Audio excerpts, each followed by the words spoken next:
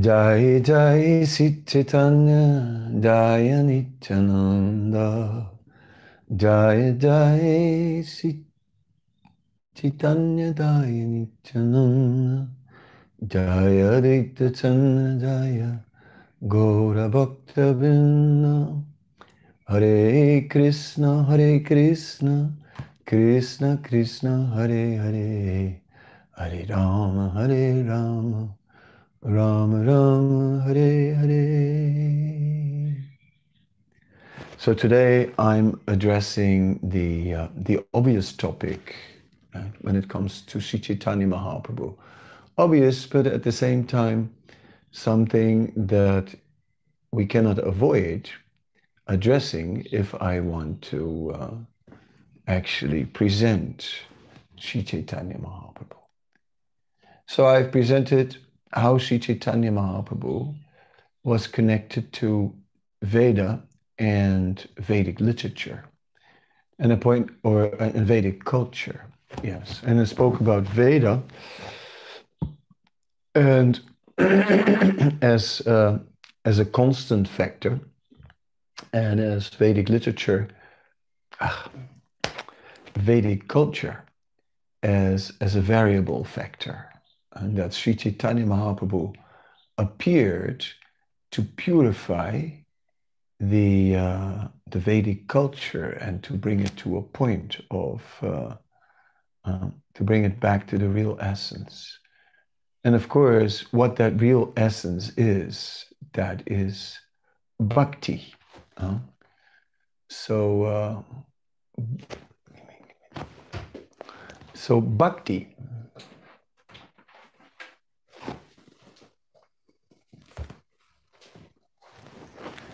is is of course translated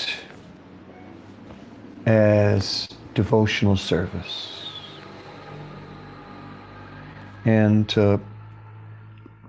that's very significant because one second, I am I'm opening something up on the computer, and as I'm doing it, I'm waffling. You shouldn't do that. It's not allowed.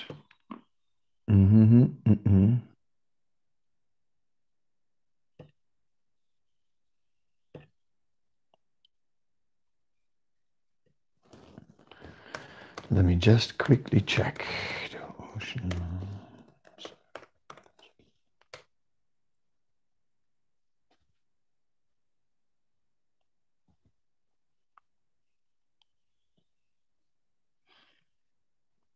Yeah. So it was so bhakti described as devotional service. I was just quickly checking if it was Srila Bhakti Siddhanta who coined this definition of devotional service. That's what I was remembering, and indeed, I'm finding it here in his writings, devotional service, and that's been highlighted as very important. That devotional service is active. That devotional service is not just about a feeling, but that it translates into trying to please Krishna. Because if it was only feeling, it would be santaras, it would be neutral. But that ras, that relationship towards Krishna, that love towards Krishna must express itself in dasya, in servitorship, and then that servitorship may be expressed more intimately in friendship, so that one can get very close to Krishna. Because when it's just dasya, then just servitorship, then there's some distance and some junior superior, but when it's friends, then it's equal. So more close, and then parental servitorship, ordering Krishna around, and finally Madhurya. Madhurya the ras of conjugal love, where Krishna is completely controlled. All right, so let me look at my notes, because notes are good things. Well, what I thought is, like, first of all, I'll speak a little bit about the history of bhakti. And we see how that history of bhakti is manifesting in scripture. And we also see it manifest in devotees. And Srimad Bhagavatam particularly describes how it manifests in devotees. We find Swayambur Narada Shambhu Kumaru Kapilo Manu Pralado Janako Bhismo Balir Vayasaki Vayam. So we're finding the description of the 12 Mahajans in Srimad Bhagavatam. And all these 12 Mahajans are great bhaktas, great devotees. Each one is a great teacher of devotional service. And so they are 12 Mahajans, which are not only like playing a major part in the Srimad Bhagavatam, but the 12 Mahajans are prominent in all the Puranic literature and even beyond in other Vedic literature. And yes, we see how Lord Brahma, in Srimad Bhagavatam, there's a passage where Narada, who is the mental son of Lord Brahma, comes before Lord Brahma, and he expresses to Lord Brahma how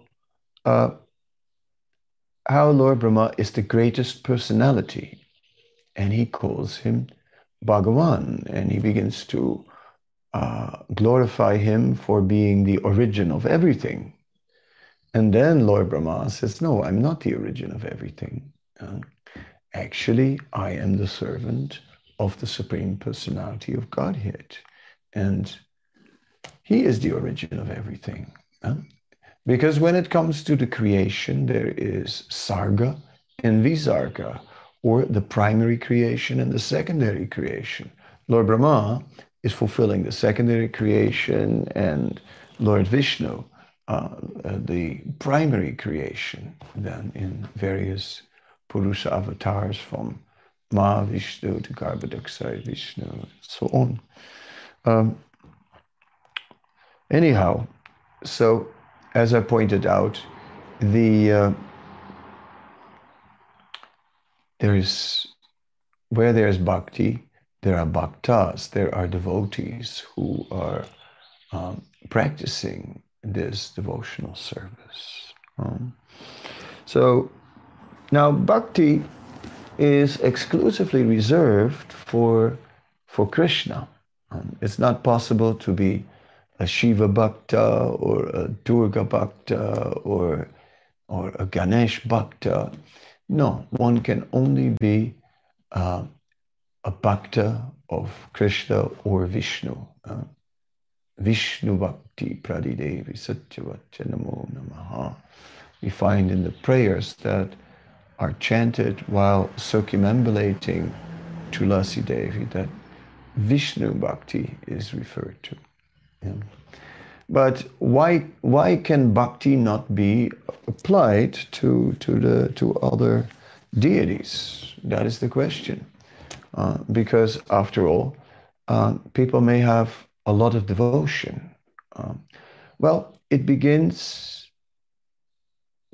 with understanding the position of the demigods, or the devatas, as it's said in Sanskrit. The devatas, something translated as demigods in Prabhupada's books, that's sometimes a little misleading, because in the Greek history, demigods are a cross between the gods, who are the devatas, and human beings. And in Greek tradition, they are demigods.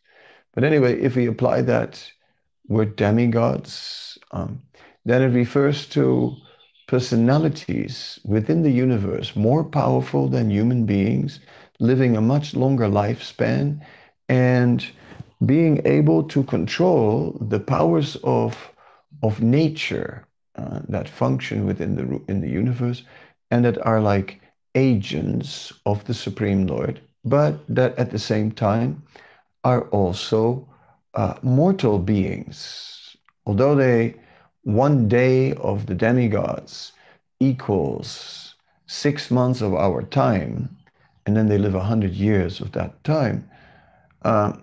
So the lifespan is very long.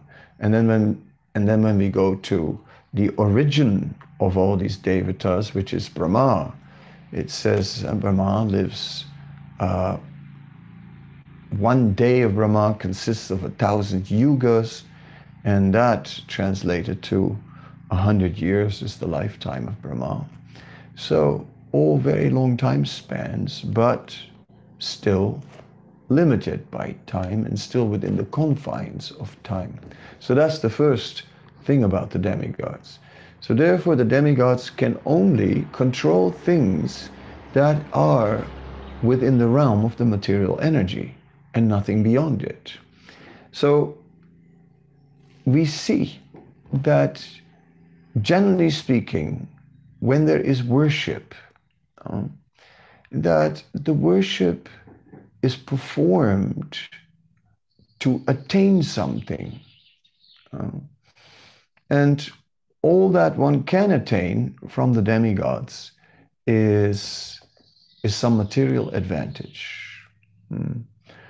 It is said, if you worship the earth and the horizon combined, you can get stability in your post. It is said that if you worship Indra, you can become very powerful at sex. If you worship the Vasus or Lakshmi, you can get material wealth. If you worship the earth, you can get strength. And so in this way, by worshiping various demigods, we can get material powers and benefits. And that goes much further than what I just mentioned.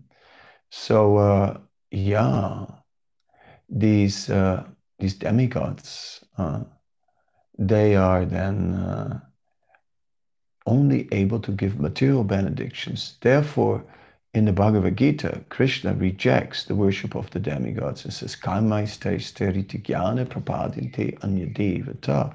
Those who are worshipping the demigods, their knowledge is stolen by illusory material desires. That's the thing. So therefore, there's no question of bhakti in relation to the demigods. Amongst the demigods, Lord Shiva is a unique personality because there are two Shivas. There is Sadashiva, who is an expansion of Vishnu, of Mahavishnu, and there is the demigod Shiva. After Sadashiva, it said when Mahavishnu glances on the pradhana, the potential of the material world, the potential of the Mahatattva, then Sadashiva becomes that glance. When Sadashiva touches the potential pradhana, he impregnates pradhana with the living beings, and then that Sadashiva transforms into the demigod Shiva, who is also bound by the limitations of time and material life. Sadashiva is of course on another level. Sadashiva is actually on the eternal Vaikuntha level. So therefore, there are two aspects of Shiva: an eternal and a temporary aspect.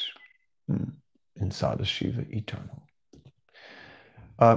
So we see that Lord Chaitanya is not engaging in the worship of demigods. But he did at times offer respect to Lord Shiva. We see him visiting a few temples dedicated to Lord Shiva in South India and also in Varanasi. But otherwise, Lord Chaitanya's, he did not really, although he showed some appreciation for Lord Shiva, he did not really focus on the worship of Shiva. He focused simply, exclusively on the worship of Krishna. And that is about bhakti. Because in the worship of Krishna, it is not about return. Although in Bhagavad Gita, it says that there is a reward. Ye yatamam prapadinte tam stataiva bhajami aham. As you surrender unto me, I reward you accordingly. Then, of course, there is a reference about the gopis, now parayaham, and how Krishna basically speaks to the gopis and says, you have given everything, and I have nothing in my possession to give you as a reward for your service. Therefore, let the glory of your service be the reward. In other words, the gopis did not get anything in exchange for their love. All they got was their service and Krishna. And Krishna was unreliable, alampato.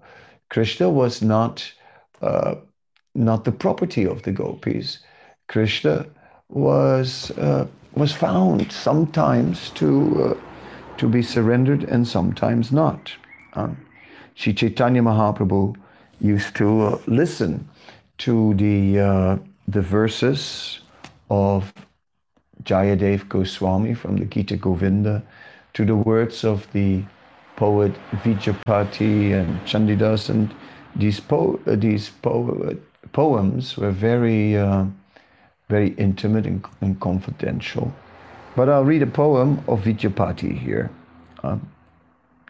He promised he'd return tomorrow, and I wrote everywhere on my floor, tomorrow. The morning broke when they all asked, now tell us, when will your tomorrow come? Tomorrow, tomorrow, where are you? I cried and cried, but my tomorrow never returned. Vidyapati says, oh, listen, dear, your tomorrow became a today with other women.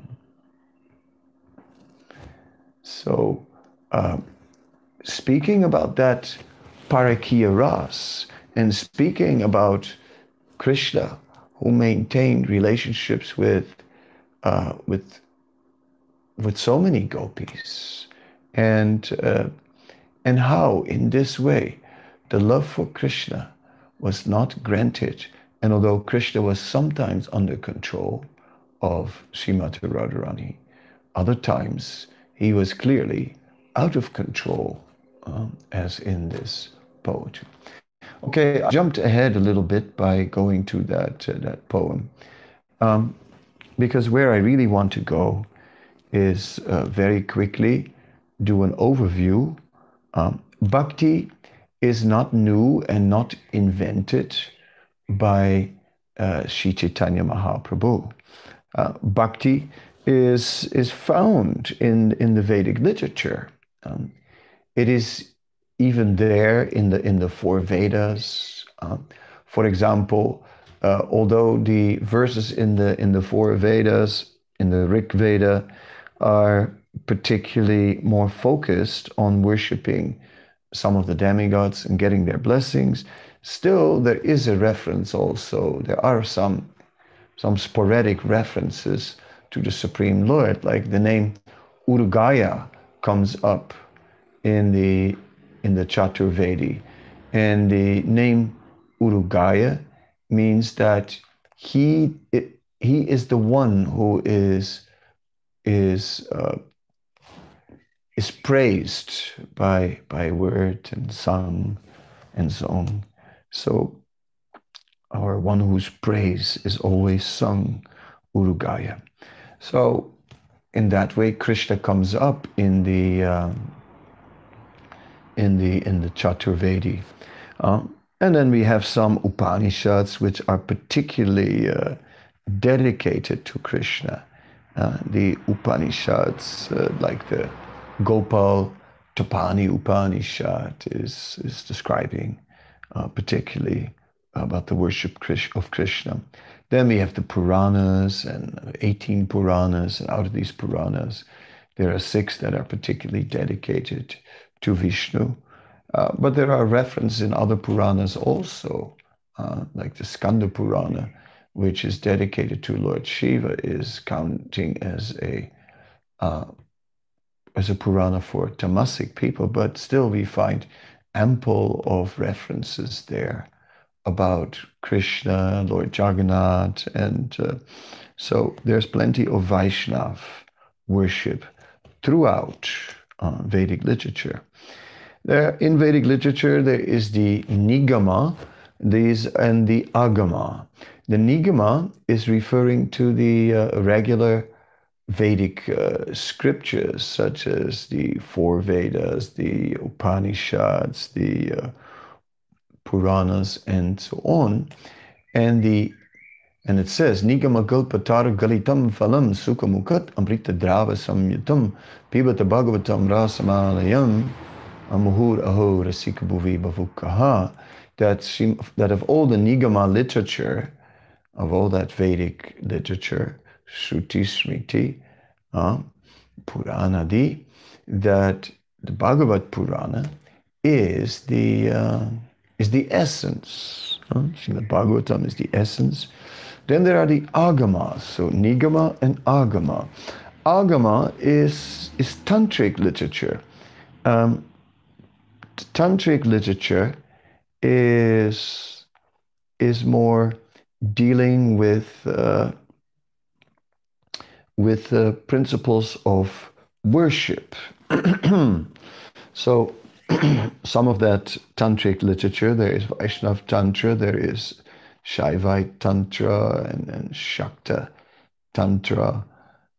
But particularly the Vaishnav Tantra is generally referred to as Agamas, or also there is the Pancharatra. So I'll read a little bit from the thesis done by Samvid Ananda Das, who was the disciple of Srila Bhaktisiddhanta Saraswati Thakur, the history and literature of the Gaudiya Vaishnavas and their relation to other medieval Vaishnav schools, Sri Gaudiya Math, Chennai 14. This has been, this is the 2nd edition, which was published in August 2005. In 1934, Samvidananda went to London along with the preaching party sent by Srila Bhaktisiddhanta Bon Maharaj, Bhaktivilas Tirtha Maharaj, and Samvidananda. Samvidananda was sent to get a PhD and in London, from London University, which he did get, and the thesis was only posthumously published. We're reading now from that thesis, and starting at page 79. Pancharatra literature. According to Narada Pancharatra, Pancharatra means the 5-fold knowledge of the manifestation of divinity by means of his para, vyuha, vibhava, antaryami, and archa forms. So Brahman, he is the original form, Lord Vishnu. He is the Vyuha. We have the Chatur Vyuha, Vasudeva, Sankarshan, Padumna, Niruddha. He has his Vibhava forms, his various expansions, and he has his Antaryami form, the form as supersoul within the heart, and he has the arch of forms. In short, it is some sort of Vaishnavite Tantra system. These Tantra Samhitas of the ancient Vaishnavite are held in great esteem, like the Vedas. The great Vaishnava Shambhu is said to have known it from the lips of Narayan, the wonderful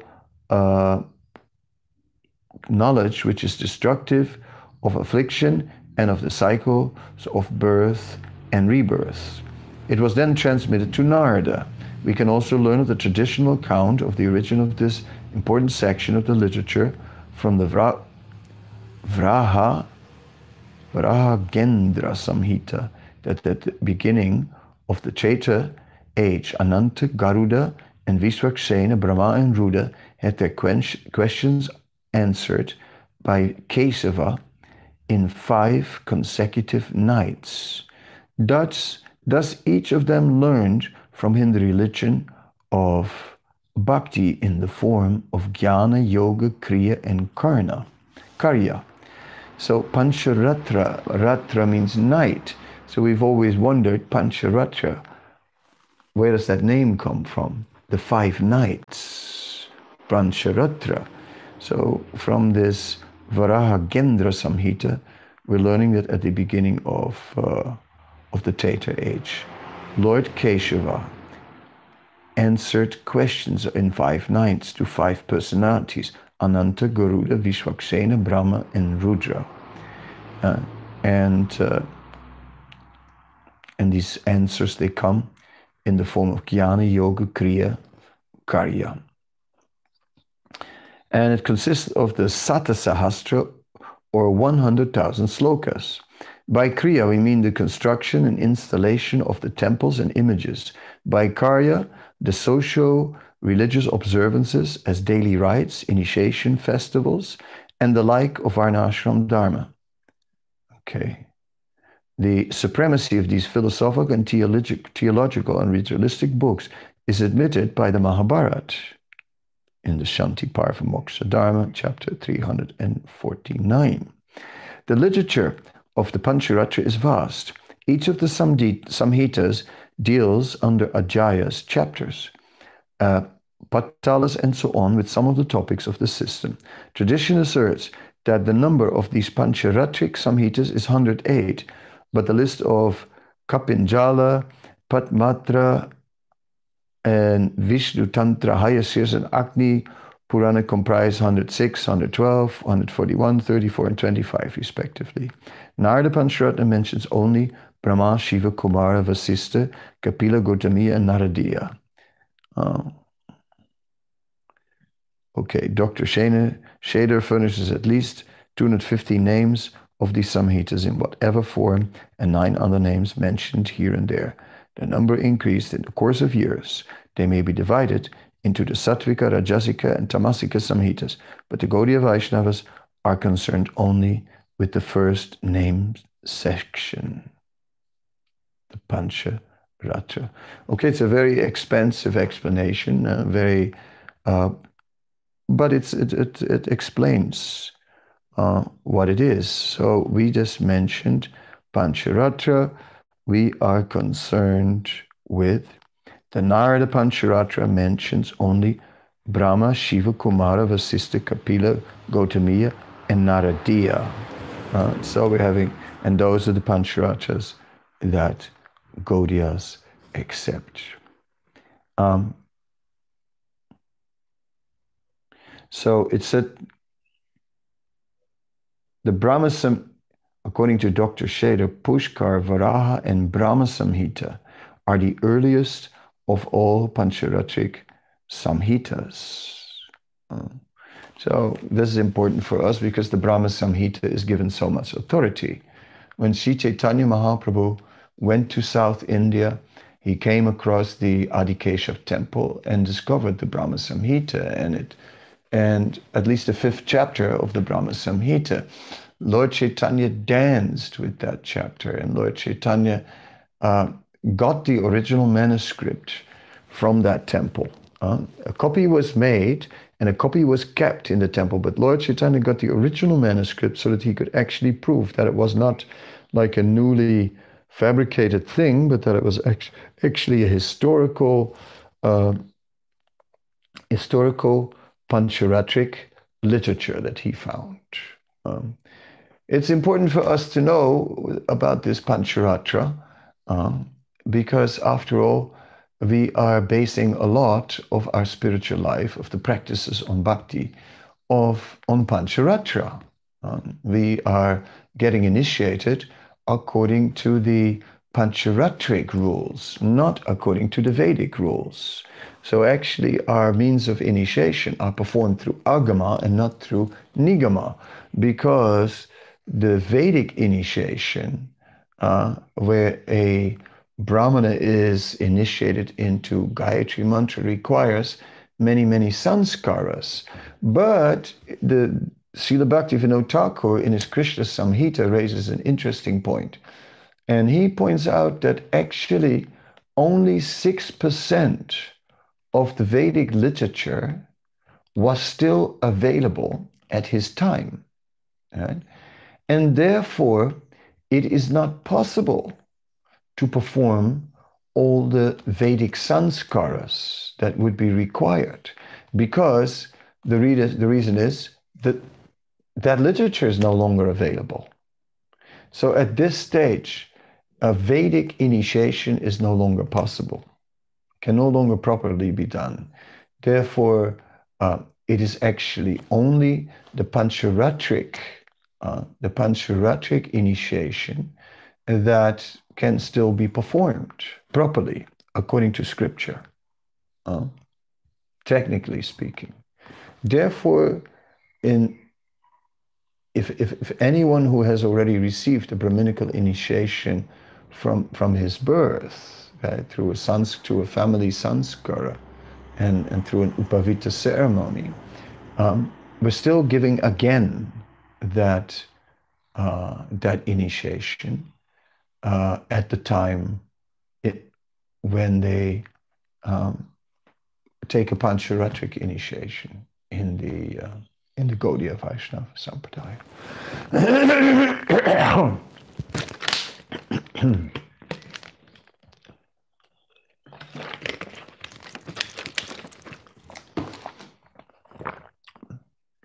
Anyway, interesting to know a little background about Pancharatra.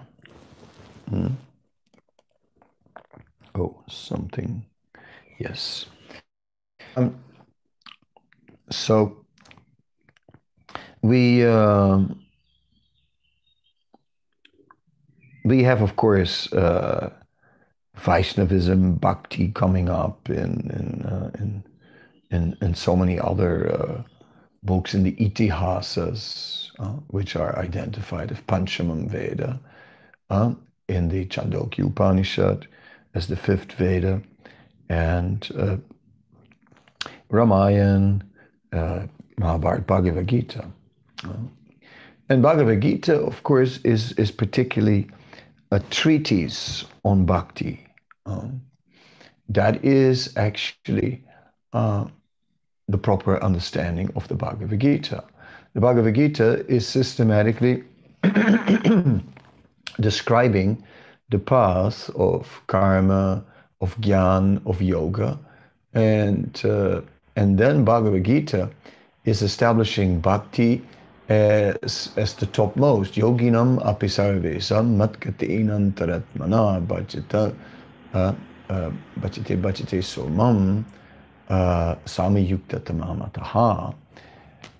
And he's explaining at the end, Krishna's explaining at the end of the 6th chapter, that of all yogis, those who worship me with love in bhakti, bhaj dhatu, bhaj is the bhajate, bhaj dhatu, or the root bhaj is the origin of the word bhakti. So those who actually worship me in love, bhajate, yes, they are the topmost of all yogis. Now that's the end of the 6th chapter of Bhagavad Gita, the last verse. And then it goes into the 7th chapter. So that's the last verse of the 6th chapter is the introduction to the seventh chapter, and the seventh chapter is particularly dedicated to bhakti. Maya Shaktamana, with mind attached to me. Maya Shaktamana, not just so serving with love, this Bhajdhatu, this love element, where the heart becomes involved. So devotion is not just a mechanical activity. It is not just ritualistic, like the Dharma Shastra, where a ritual is performed and must be performed correctly. No, it is about the love. It is as we are making offerings to Krishna. Patram pushpam phalam to yam yome bhaktya priyachyati. We're offering a flower, a fruit, a leaf, some water, with bhakti, in devotional service, with love. Right? Again, this Bhajdhatu, with love. Bhagavad Gita also describes aham savasya prabhavo mata savam pravartate.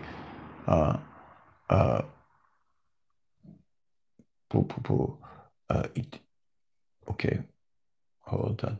He says that he's the origin of everything spiritual and material. And the wise who know this perfectly, Buddha Bhava Samanvita, they worship me with love. The wise, they worship me with love. So love is the key. And that, of course, is, it's very obvious to us that is the center of Chaitanya Mahaprabhu's teachings. And we're just looking at the history of bhakti, just to see that Chaitanya Mahaprabhu is not the inventor of it. So we have taken it back to the classical scriptures, and we have made a distinction between Nigama, the direct Vedic literature, and the Agama, the Pancharatra, which describes. So the Agama particularly describes then ritualistic activities that are taking place in the worship of Krishna. And then, then we can go to the Alvars, right? The Alvars are all devotees that appear in South India, in the Panchadravida Desh. India is divided by the Vindhya Mountains, and south of the Vindhya Mountains are the Panchadravida provinces, and north are the Panchagoda. North of the Vindhya Mountains are the Panchagoda provinces. So all these acharyas and alvars then appear in the Panchadravida Desh. So we see first a lot of manifestations of at least into this Kali Yuga, we're seeing a lot of manifestations of bhakti in South India. And we see the Alvars in South India, who are all amazing personalities. And, and we can one day dedicate a special lecture to that, as we are today. Now I do a quick overview, and later I'll have to unzip the overview and speak a bit about, in more detail, about these things. We have the Alvars in South India, who are displaying worship of the Supreme Personality of Godhead with love. And the emphasis on love is there. And then we go to some of the great Vaishnava acharyas like Yamuna Acharya. And Yamuna Acharya appeared in the Sri Sampradaya. And we have also Sridhar Swami, the Bhagavatam commentator. Sridhar Swami is an interesting personality in the sense that everyone every party claims Sridhar Swami as theirs. The impersonalists, they claim Sridhar Swami, and the Vaishnavas and Sri Chaitanya Mahaprabhu is claiming Sridhar Swami and makes a point of it in the Chaitanya Charitamrita that we, in the meeting with Vallabhacharya, that we are faithful followers of Sridhar Swami. Whenever Jiva Goswami is pointing out that whenever there is something that Sridhar Swami says that could be explained as impersonal, that he's simply doing that to bring the prevalent culture on board, because there was a lot of influence of impersonalism coming from Sankaracharya. So then bringing people on board, right? But and then establishing the ultimate conclusion as very much Vaishnava, and that is how the Vaishnavas are seeing the Bhagavatam commentary, and in general the commentaries on the Gita is also there of Sridhar Swami. So Yamunacharya appeared in 916, Ramanujacharya in 1017, and lived 80 years, became 80 years old, lived to 1137. No, that's 120 years old, sorry. 120 years old is given to him. Now, whether he was really 120 years old or not, those things are very difficult to verify. Vedanta Deshika also became a major personality in Ramanuja's Sampradaya, and there are some writings of Vedanta Deshika, and we can have a look at them. I'll quickly open it up for you. Vedanta Deshika is then, I didn't say that yet, right? Vedanta Deshika appeared after Ramanuja left the planet in 1268 to 1371. So again, he's also very old, over a century, right? And that seems to be quite clearly recorded, right? That he was over a century old. See, when it comes to Ramanujacharya being 120 years old, it was sort of a practice to claim that a great Acharya lived 125 years old.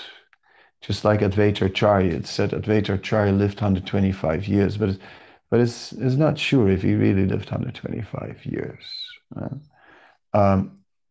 Some voices say that Advaita Acharya left not so much, left within a decade from Lord Chaitanya's disappearance. Advaita Acharya was 53 years older than Lord Chaitanya, plus the 48 years of Lord Chaitanya would make him already 101, right? And then he would have lived within a decade, so he would have he could have left the planet by 111, 110 years old. Others have made Advaita Acharya under 25 years old, which gives him then basically, another 25 years after, gives him 53 years before Lord Chaitanya and 25 years after Lord Chaitanya. So he definitely, that would definitely be a long life. So we're going to look at Vedanta Desika, and I just need to dig it up. Just a moment. We are going here. Oh yeah. And while I'm looking for Vedanta Desika, I just saw a book of Gunaraj Khan, which was open. And that is also interesting, because Gunaraj Khan also lived in the 14th century, before Chaitanya Mahaprabhu. And Gunaraj Khan was the first person who wrote a book in Bengali on the 10th canto, Krishna Lila. And so in this way, he made it very much available to the common people. And then later, his descendants, Satyaraj Khan, they are the residents of Kulinagram who come and bring the silken robes to Puri for the Rath festival. And then the discussion comes with Chaitanya Mahaprabhu about what is the duty of a Vaishnava, Nirantar Krishna Sankirtan, and Vaishnava Sevan. And I have discussed all that. So Gunaraj Khan is the ancestor of Satyaraj Khan, and Gunaraj Khan wrote this book called Krishna Vijay, in a book about Krishna's glories in Bengali. Now we are looking for Vedanta Desika. And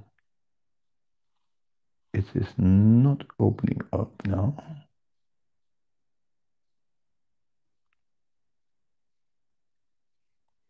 I want the writings. I found a biography here, but let's just do Vedanta then, because, and make it list. See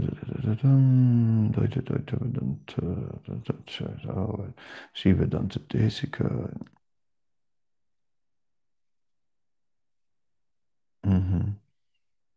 I know I had some. I have some. The question is where. If I can't find it now, then I owe it to you, because I'm not seeing it now. No. Ah, here, Sivedanta Desika.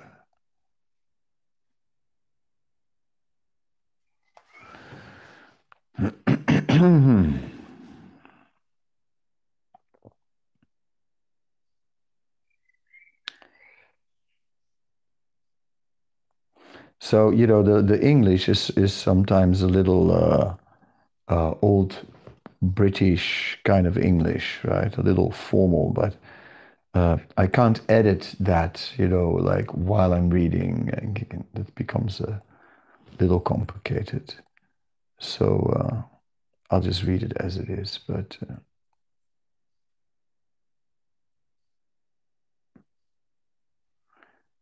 So he begins to describe the sandals of Lord Ranganath, or the shoes of Lord Ranganath. O bejeweled sandal of Ranganath, desirous as I am of praising your noble self, let wise sayings of their own accord stream out in quick succession, giving rise to doubt whether there are streams of your own nectarine jingling notes, and these sayings, haughty in their unimpeded flow, should impart a sense of fear to the currents of Ganges outflowing the matted hair of the crescent-crowned one Shiva as he nods in appreciation. Though I lack in the merit, divine vision, of great sages like Valmiki, I'm now carrying the sandals worshipped by Bharat as my crest jewel. As such, and I cannot simply be debarred from having all the aspiration of the poets living in the land extending between the snow-clad Himalaya and the Setu, bridge of rocks. So it's interesting. Huh? He says, though I lack in the merit the divine vision of great sages like Valmiki, but he has the vision of seeing that the sandals of Lord Ranganath in South India, Lord Vishnu, are non-different from the sandals of Lord Ram, and that Bharat was carrying these sandals on his head and worshipped them as his crest jewel. So now in the same way, he is looking at the sandals of Lord Ranganath. So there he is praising Lord Ramachandra. but there are also verses relating to Krishna. Now, I'm not sure how they spell Krishna here. No, I'm searching, but I have to get the spelling right. Krishna, no. Okay, we're going to...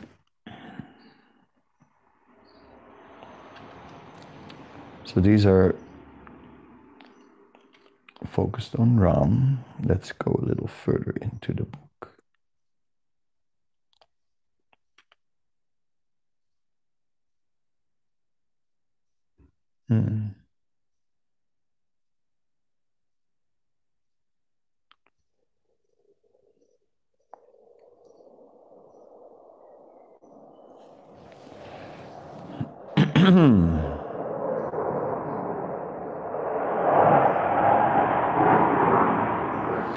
There are poems to various deities, like there's also a certain wonderful lion occupying the Uttara, the later northern portion of the Vedas, Upanishads, is abiding towards the Dakshin, south of the Vekavati river, out of his own will.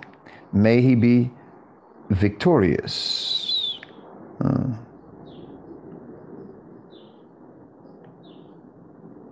And then there's like 21 verses that Vedanta Desika has dedicated to Lord Krishna. And here they are.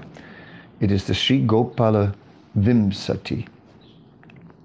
I salute that effulgent Krishna, which moves about in Vrindavan, the beloved of the cowardesses, which manifested itself on Sri Jayanti Day, and which is adorned by the Vajayanti garland. Hail unto the emperor of the Yadavas, who seated on a beautiful lotus in the midst of a triangle, kept the conch Panjana in his lotus mouth and graced Saraswati, who was fond of being close to him. The one appearing in the form of a cowherd lad, whose lips are throbbing with cries, bearing the fragrance of the Vedas, whose eyes are now misty with tears, and who smiles gently the next moment, and who sucked in like milk the life of the deceitful mother, demoness Putana. Him I realize to be the Supreme Person. That the Lord danced for butter and acted in the house of Nanda with one leg bent, the other kept straight, and with the jingling sounds of ornaments mingling with the rhythmic beat of the churning of curds, appear before me. He who playfully assumed the form of a cowherd boy inserted his hand into a pot in a bid to steal the tasty fresh butter. He saw his angry mother at the door. With a rope in her hand, he quickly closed his eyes, overcome by feelings of shock, fear, and utter confusion. He could neither stand there nor run away from the spot. May this protector of the universe, who did not know how to save himself, save us. I extol that indescribable Supreme Brahman seen in the form of the sucking child of Vasudev's wife, Devaki, who could even be pierced by the side glances of the cowardesses, who is the good fortune of Mathura, and one who can be enjoyed by none other than his one-pointed devotees. I'm meditating on that lad who, while drawing the huge mortar, turns his neck backwards as if, out of fear of his mother, sports a smile on his blooming lower lip, noticing her absence, and relieves a certain pair of Gandharvas of the curse of becoming trees. I always see in my vicinity the youth whose useful plays were witnessed by the Yamuna, whose boyhood sport by the twin Arjuna trees, and who is still being searched for by the Upanishads. I salute that compassion which took human form for some reason, that is to say Krishna, Sri Krishna, which carries a bamboo flute, that relishes the taste of the ruddy lower lip, which appears like a cloud moving in the beautiful luxuriant woods, and which is the path that is not far away from, that is very close to, final liberation.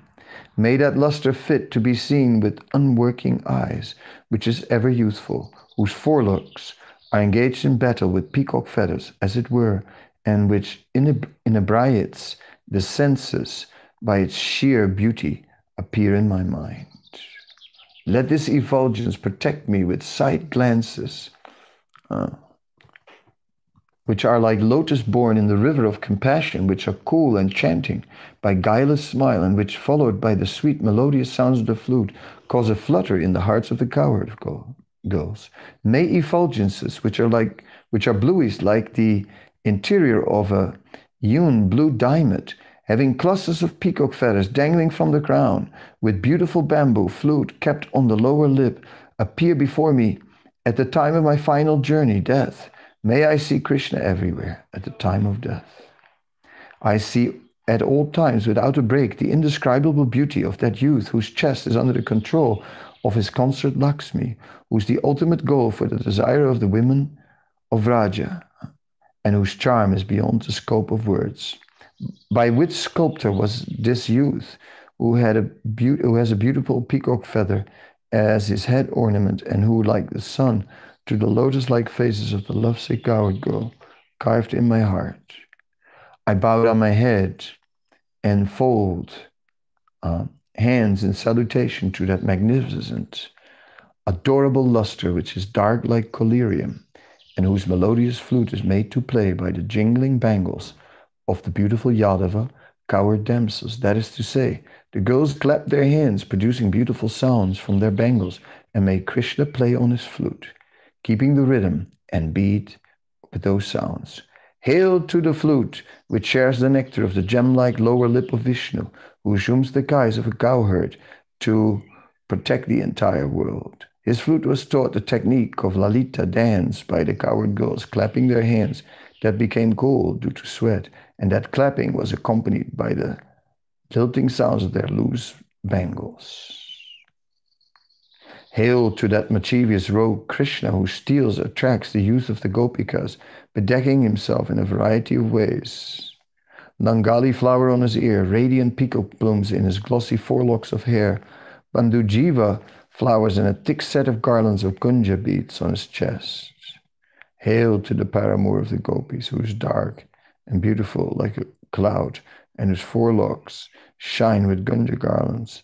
He has the flute tucked in the waistband, carried the blessed play stick in the sprout like right hand, and keeps the other hand on the horripilating shoulder of his consort, Nila.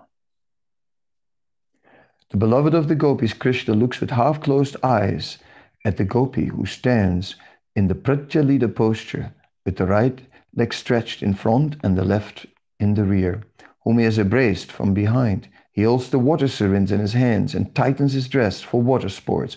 May he, the life-saving medicine of the devotees, protect us. Hail to that passionate one who having stolen the clothes of the Gopikas on the bank of the Yamuna, sat on a bough at the beautiful Kunda tree, sported a smile on being prayed for clothes by the bashful girls, begged Solibus them to fold their lotus-like palms in salutation. He who with an unswerving mind reads this hymn, composed by poet Venkatesh, will visualize the indescribable deity, the beloved of the young girls, and who is very fond of the flute celestial. So we can see how much Vedanta Desika is absorbed in worshipping Krishna, and in quite a descriptive way. And at the same time, though, we also understand that Vedanta Desika is seeing Krishna as the expansion of Vishnu. He said that also, that Vishnu is manifesting himself as a cowherd boy now. Whereas we see that the cowherd boy, Chaitanya Mahaprabhu, raises that the cowherd boy is the ultimate original personality, and that Lord Vishnu is his expansion. So these differences are there between sampradayas, between the Sri Sampradaya and the ultimate Sampradaya of Chaitanya Mahaprabhu. So Chaitanya Mahaprabhu does take bhakti up to another level, to a level like it has not been known before. Anyhow, so tomorrow I'll continue with this topic on Bhakti because there's so much to say on the topic. And I thank you very much for being with us today and looking forward to see you once again and then again and again and again. And then still again. Because Nityam Bhagavata Sevya, that this is eternal activity. To eternally just describe the glories of Krishna. There is no end. There is no end. It just continues and continues and continues. Hare Krishna.